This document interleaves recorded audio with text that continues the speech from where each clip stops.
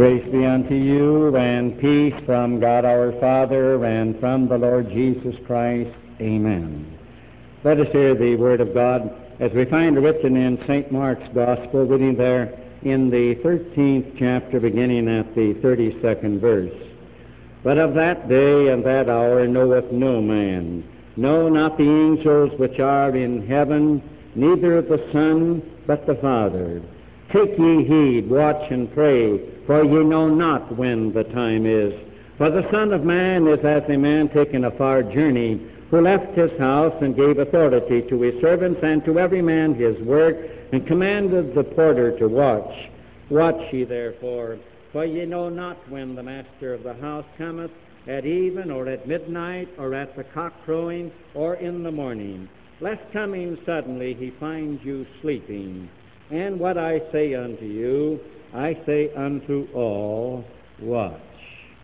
And now may the words of my mouth and the meditations of our hearts be acceptable in thy sight, O Lord, our strength and our Redeemer. Amen.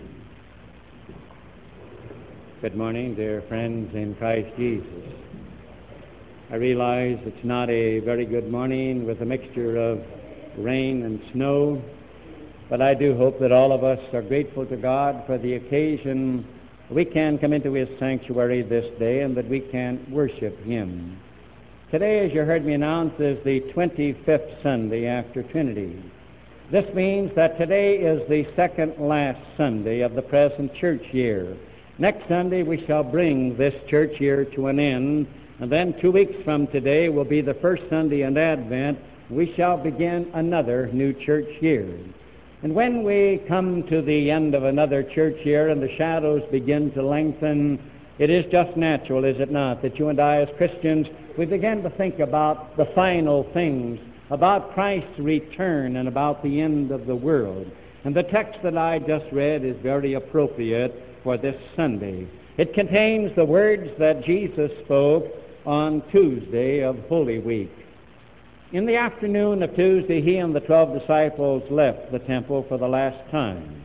They walked away from the temple, they crossed the brook Kidron, they went up the slope of the Mount of Olives, and Jesus sat down on the slope of the Mount of Olives, and the disciples were around him, and they looked back at the temple. And then it was that Jesus had quite a bit to tell them that day about his return and about the end of the world. And it was very natural for the disciples then to turn to Jesus and say, Lord, when will these things be? When are these things going to happen? When are you going to come back? When will the end of the world take place? And then it was that Jesus says, but of that day and that hour knoweth no man. He said, men, that's a secret. The when is very uncertain. As to when I will come back and when the end of the world will occur, this is an uncertainty, this is a great secret. But then he turned to them and he said, but this is what I want you to do. I want you to watch. I want you to be ready. I want you to pray to be prepared for my return and for the end of the world, even though the when is uncertain and it's a great secret, even though you do not know when I am going to return and when the end of the world will come. And on this second last Sunday of the church year, Jesus speaks to you and me from the Word of God, from the slope of the Mount of Olives, and he says to you and me as Christians, I beg of you and I urge you, watch, be ready. Pray to be prepared for my return and for the end of the world, even though the when is uncertain, even though you do not know when I am going to come back and when the end of the world will take place. And I suppose when Christ says, watch, be ready for my return, and you and I say, but it's so uncertain, it's a great secret when he's coming back, that we may find it rather hard to believe, and we may say to ourselves, where is there any evidence that he's actually going to come back? If it's uncertain when he's coming, isn't it easy to draw the conclusion that perhaps he isn't going to come at all, that perhaps there isn't going to be an end of the world? And you and I may rather substantiate that by saying, here it's 2,000 years since he sat on the slope of the Mount of Olives. It's 2,000 years since he said, watch and be ready for my return, even though you don't know when I'm coming back. And we may say in 2,000 years nothing's happened, he hasn't come yet. And we may say, is there any evidence that you and I have in this 2,000-year period that he's actually going to come back, we may find it a little difficult to say, oh, this thing about his return and about the end of the world, because the when is so uncertain and it's such a deep hidden secret. Is he actually going to come back? Where is there any evidence? And when Jesus was seated that Tuesday afternoon on the slope of the Mount of Olives, there was quite a discourse. He had quite a number of things to say to the 12, and amongst them he made some prophetic utterances, and I think it's very appropriate on this Sunday, the second last Sunday of the church year, for you and me to say, what did he talk about when they asked him, when are you going to come, Lord? When will the end of time be? Is there any evidence that you and I have that perhaps we're overlooking, that we can say to ourselves, no wonder he wants us to get ready for his return, because even though the time is uncertain, nevertheless he is going to return. Jesus would say to you and me this morning, don't you worry a moment, I'm coming back, I'm going to return. You want some evidence? Jesus will say, here it is. And the very first evidence that we find is this, that Christ would remind you and me that here is the first proof and guarantee. That's his prophecy as regards the temple, which unbelievably came true. Oh, he told them when they said, Lord, when are you going to come? When will the end of the world occur? And he said, but of that day and that hour knoweth no man. He said, man, this is a secret. Not even the angels in heaven know it. The angels, the greatest creation of God, the invisible creatures of God, even they do not know when Christ is going to return. And then he says, neither the Son but the Father. And those words rather bother some Christians. They say, didn't Christ even know when he was going to return? And here we must say he was speaking as a human being. He is saying to us, as a human being here upon earth, I do not know when I am going to come back. As God the Son, yes. As God, the second person of the Trinity, but as a human being, I have withheld that information from myself. Only the Father knows. Here is a secret of heaven. Only God and the Son, as the Son of God and the Holy Spirit, know when Jesus is going to return. What a secret. But on the other hand, he told them as they were seated there on the slope of the Mount of Olives, and they looked back and the disciples saw the temple and all the buildings, and it was shining there in the sun, and they looked at it and they thought it was a marvelous thing. And Jesus says that again the day was going to come when that temple was going to be destroyed, when not one stone would be left upon another. You and I would say, well, that's the last thing that would ever have happened. Oh, the Jew loved his temple. He only had two, you know. When God gave the ceremonial laws to Moses at Mount Sinai, you recall they worshipped in tabernacles, in tents. And then came the day of Solomon about 1,000 years before Christ, and he built that first temple, and it was magnificent. It was the wonder of the world at that day. And it stood till about the year 586. It stood about 400 years. And you recall that Nebuchadnezzar came over from Babylon, and he stripped the temple, he plundered it, and then he destroyed that temple. And he carried the children of Israel into captivity down into Babylon. They were there for 70 years, and then they came back, and then they rebuilt the temple. And those that saw the second temple as it was rebuilt about 400 years before Christ, they wept because it was nothing in comparison to what the first temple had looked like. And then in Jesus' day, just before the time, King Herod had spent many dollars on that temple, and it was a tremendous building, even though it did not match in comparison to the beauty of Solomon's temple. And yet on the slope of Olivet that day, Jesus said, not one stone shall be left upon another. You and I say, is he going to come back? He says, I will return even though you don't know the day and the hour.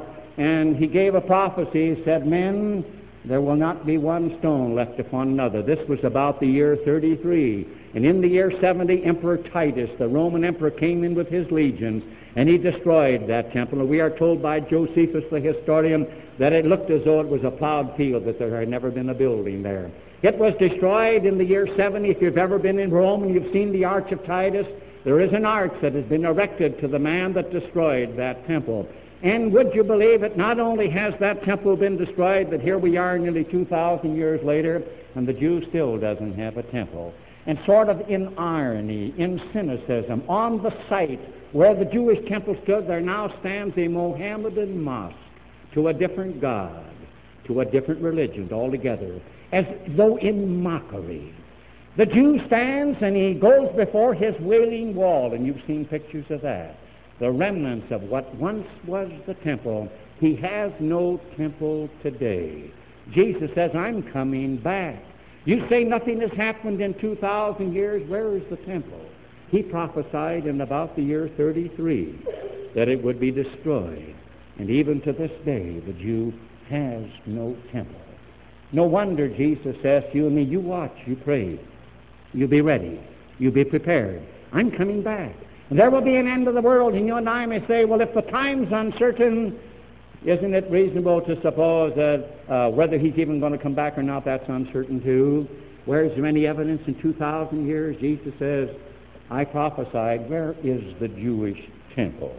I said it would be destroyed. And oh, how it has been destroyed.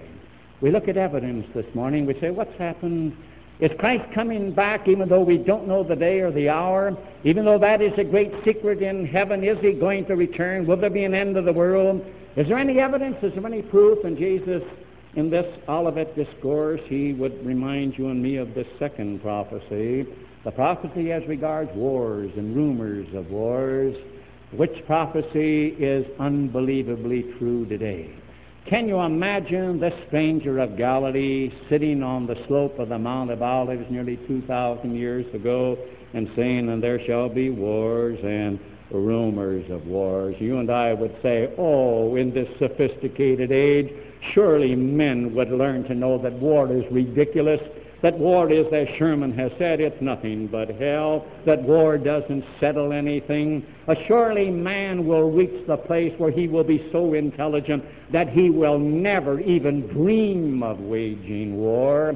And yet, you know, your Savior and mine sat on the slope of Olivet nearly 2,000 years ago, and he said, men, if you wonder whether I'm coming back, let me tell you, in the period between my first coming now and when I return, there will be wars and rumors of wars. Do you remember any time in your life or mine when there wasn't a war?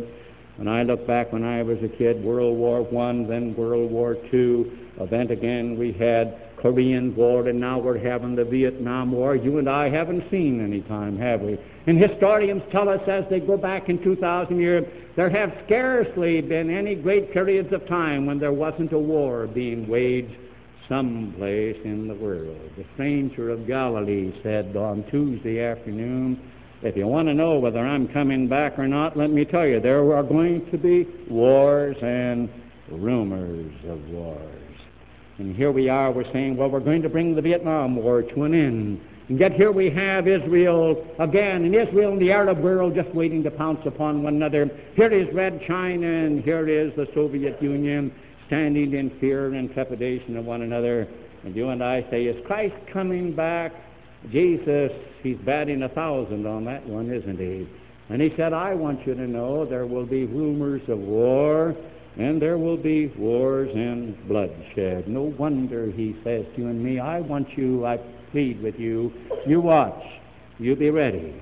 You pray that you are prepared for my return, even though you don't know the day and the hour, but I'm coming back. I'm going to return. You say in 2,000 years nothing has happened, there's no evidence. Jesus says, haven't you looked? You want the third one? Jesus says, this is the prophecy as regards his own race. When he was seated on the slope of the Mount of Olives, he also spoke these words. He said, and this generation shall not pass away till all be fulfilled. That word generation is also used in the sense of race. He said, this race of people, my people, the Jewish people, will not pass away until I come back again. Can you imagine anything like that? You and I say that is unbelievably true. You know, there's no other case in human history like the case of the Jewish race. Abraham, technically speaking, was the first Jew when God called him, you remember, from Ur of the Chaldees and told him to go to a strange land, and he went into the land of Palestine. And from Abraham's seed, God raised up a nation. They went down into Egypt, you recall, and they were down there for 430 years. And then God led them through Moses and brought them into the land of Canaan, and they became a nation, a different nation, raised from Abraham's seed because Christ was going to come. And it reached its heyday in the days of King David and the days of King Solomon. Then you recall the kingdoms were divided. And in the year 722 B.C., you remember that the Assyrians came out of the northeast, and they destroyed the northern kingdom, and they carried 10 tribes of Israel into captivity. These are the famous lost 10 tribes. They were amalgamated. They're gone. And then in the year 586, when Nebuchadnezzar came and destroyed the southern kingdom, he carried the little kingdom of Judah into captivity. They were down there for 7 years, and they came back, just a small handful of people. You say, what in the world has ever kept the Jewish nation alive?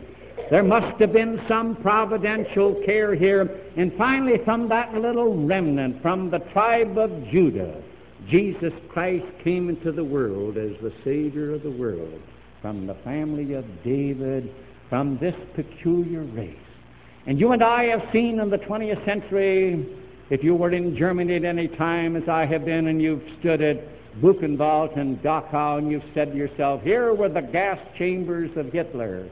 Here it is where over 6 million Jews were exterminated by gas, an attempt of one human being to commit genocide, to destroy from the face of the earth the entire Jewish race. You know that there is no other example in human history like it.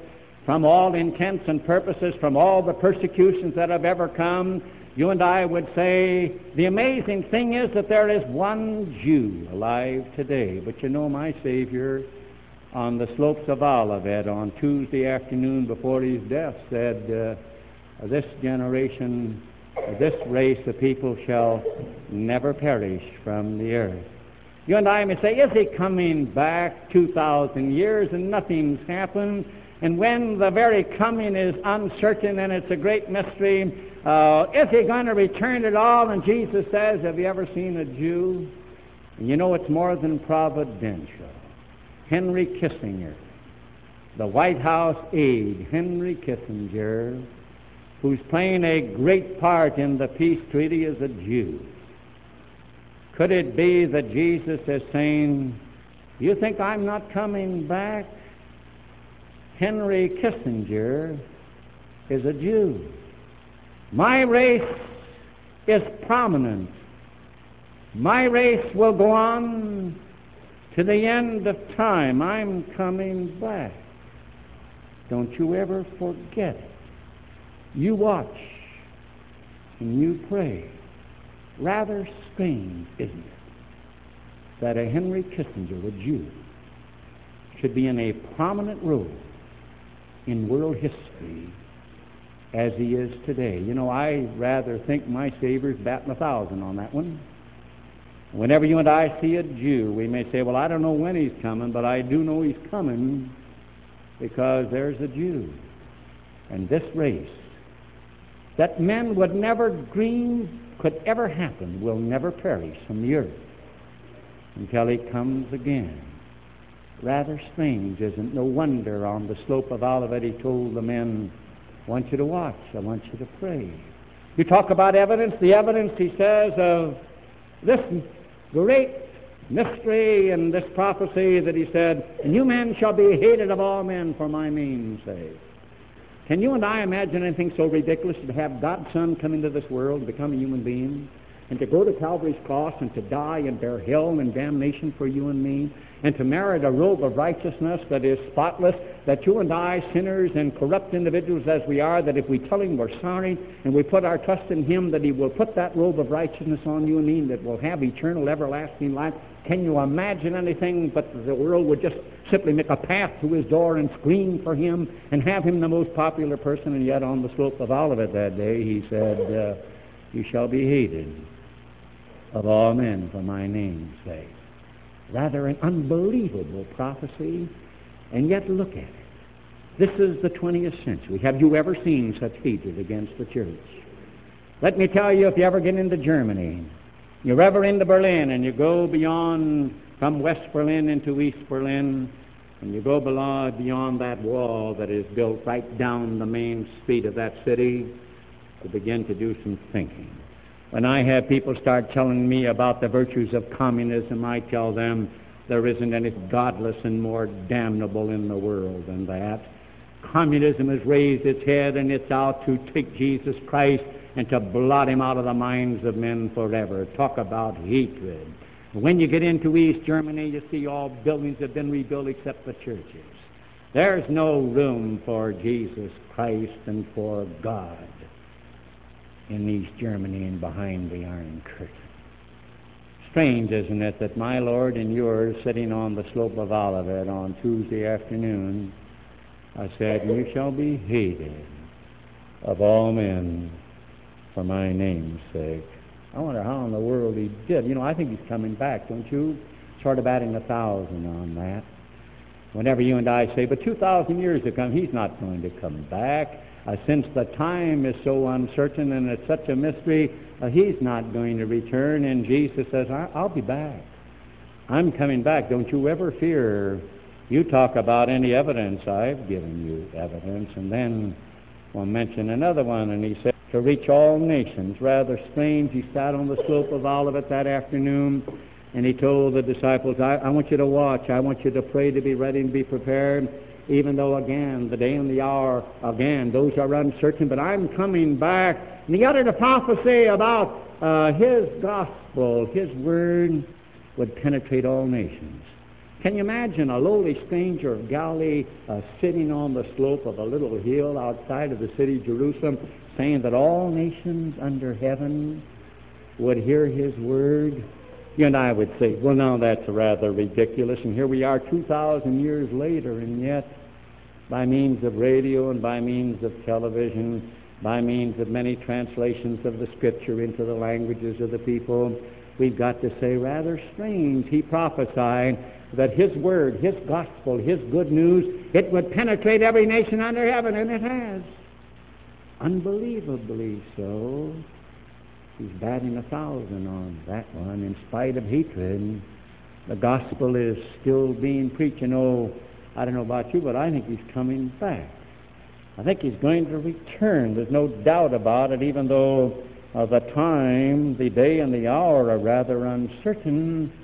But nevertheless, he was prophesying on the slope of the Mount of Olives that afternoon. Only the 12 were there, and they heard him, but what he talked about. Uncanny, isn't it? You and I say, you can just hardly believe it. And so when he says to you and me this morning, as we're getting close to the end of another church year, he says, I beg you, be ready, be prepared. Pray that you are watching for my return and for the end of the world, even though you don't know the day or the hour. We ought to say, I'm going to determine to be ready, and we ought to thank him that it's possible, and then be ready. We may say this morning, how can you be ready for an event when you don't know when it's going to come? He told a little parable. He said, it's the Son of Man going on a journey, and he tells his servants that they've got a job to do. Then he says, he tells the watchman, you watch, because he says, the master of the house may be back in the early evening, he may be back around midnight, he may be back in the early watches of the morning, or he may be back again just before sunup, and be ready at all times. You may say, how in the world can you be ready for an event when you don't know when it's coming? Well, it isn't so hard. It means to be ready all the time. You and I may say this morning, when can I be sure that I am ready for his return and for the end of the world, and be ready all the time? It means that in your Christian life and mine, we look at our lives and we say, I never want to be doing anything that I wouldn't want to be doing when Jesus comes. I shall watch deliberate sin. I shall watch that in my life I shall never do that which I know is wrong, because he may come at that moment. And if he comes at that moment, it means that I'm out of grace. It means that I'm out of a saved relationship with him. And so when he says, pray to be ready, it is possible to be ready for that day and that hour, which is a tremendous secret. It means being found in grace all the time, to look at our lives and to see whether our lives show that ours is a living, saving faith. And then we ought to thank him that this is such a great secret. I suppose we've all said to ourselves, I wonder why God's never shared that secret with the angels. I wonder why Jesus, even as man, didn't even know when he was going to come back. I wonder why God hasn't told us. Well, you don't understand God and the reason for it until you and I can see some love and mercy there. I see tremendous grace. Supposing God had told us when he was going to come back. Supposing God would say He's going to be back in another 1,000 years and such a day, you're going to say, I have nothing to worry about there, but you see, the day of your death and mine is just exactly as if He would return for us. Supposing you and I knew the day of our death, that God said you're going to live to be 84 years old, and on such and such a day, the great tendency in your life and mine will be we put it off. And yet we know what sin does. The more we sin deliberately, the more we harden our hearts. And the great danger would be if He had told us when we were going to die or when He was going to come back, that you and I would harden our hearts in sin to the point that conscience would be dead, and when the time came, we wouldn't even want Jesus Christ. Here is mercy in one of its great shining hours. Thank God that there is a secret that exists only in the minds of the Trinity, the Father, the Son, and the Holy Spirit, as to when Jesus shall come back, because we ought to thank Jesus. He wants you and me saved. The worst thing that could ever happen as far as Christ is concerned is that you and I be lost. It ends another year. We may say with all the difficulties, but if we still have Him, we have the greatest blessing that He could bestow. And this is why He is so concerned. He said, I'm coming back. Hold on. Be sure you're ready. When I come, don't at any time be found spiritually asleep. When He talked about Judas, remember He said it would have been better for that man if he had never been born. It must be hell to be lost. If again it means there's no compensation to be lost. Nothing will ever make up for being lost. But Jesus has said, what again shall it profit a man if he gains the whole world and loses his own soul? Jesus says there's nothing that will make up for our being lost. It would have been better that we had never been born. What concern that He has. And there He was on the slope of the Mount of Olives on Tuesday afternoon of Holy Week, telling the disciples whom He loved so dearly, be ready. Be sure that you pray, that you are prepared, so that when I come again, you will be saved. And when you and I have Him, when He comes again, that's all that's necessary. Oh, if we could just get up each day and look out and say, Lord Jesus, are you coming today? Oh, how some of the cares and the worries and the frustrations would be off, and we'd say, maybe He's coming today, so I don't have all the problems that I'm looking for tomorrow. If He's coming today and I'm ready, that's all that's necessary. I won't have to face tomorrow and the things which trouble and the things which bother. Oh, on this second last Sunday of the church year, to be able to walk the glory road and to be ready and to pray, to be ready. Jesus, keep me near the cross. There a precious fountain, free to all, a living stream flows from Calvary's mountain. In the cross, be my glory ever, till my raptured soul shall find rest beyond the river. Amen. The peace of God, which passeth all human understanding, keep and unite your hearts and minds in Christ Jesus unto life everlasting.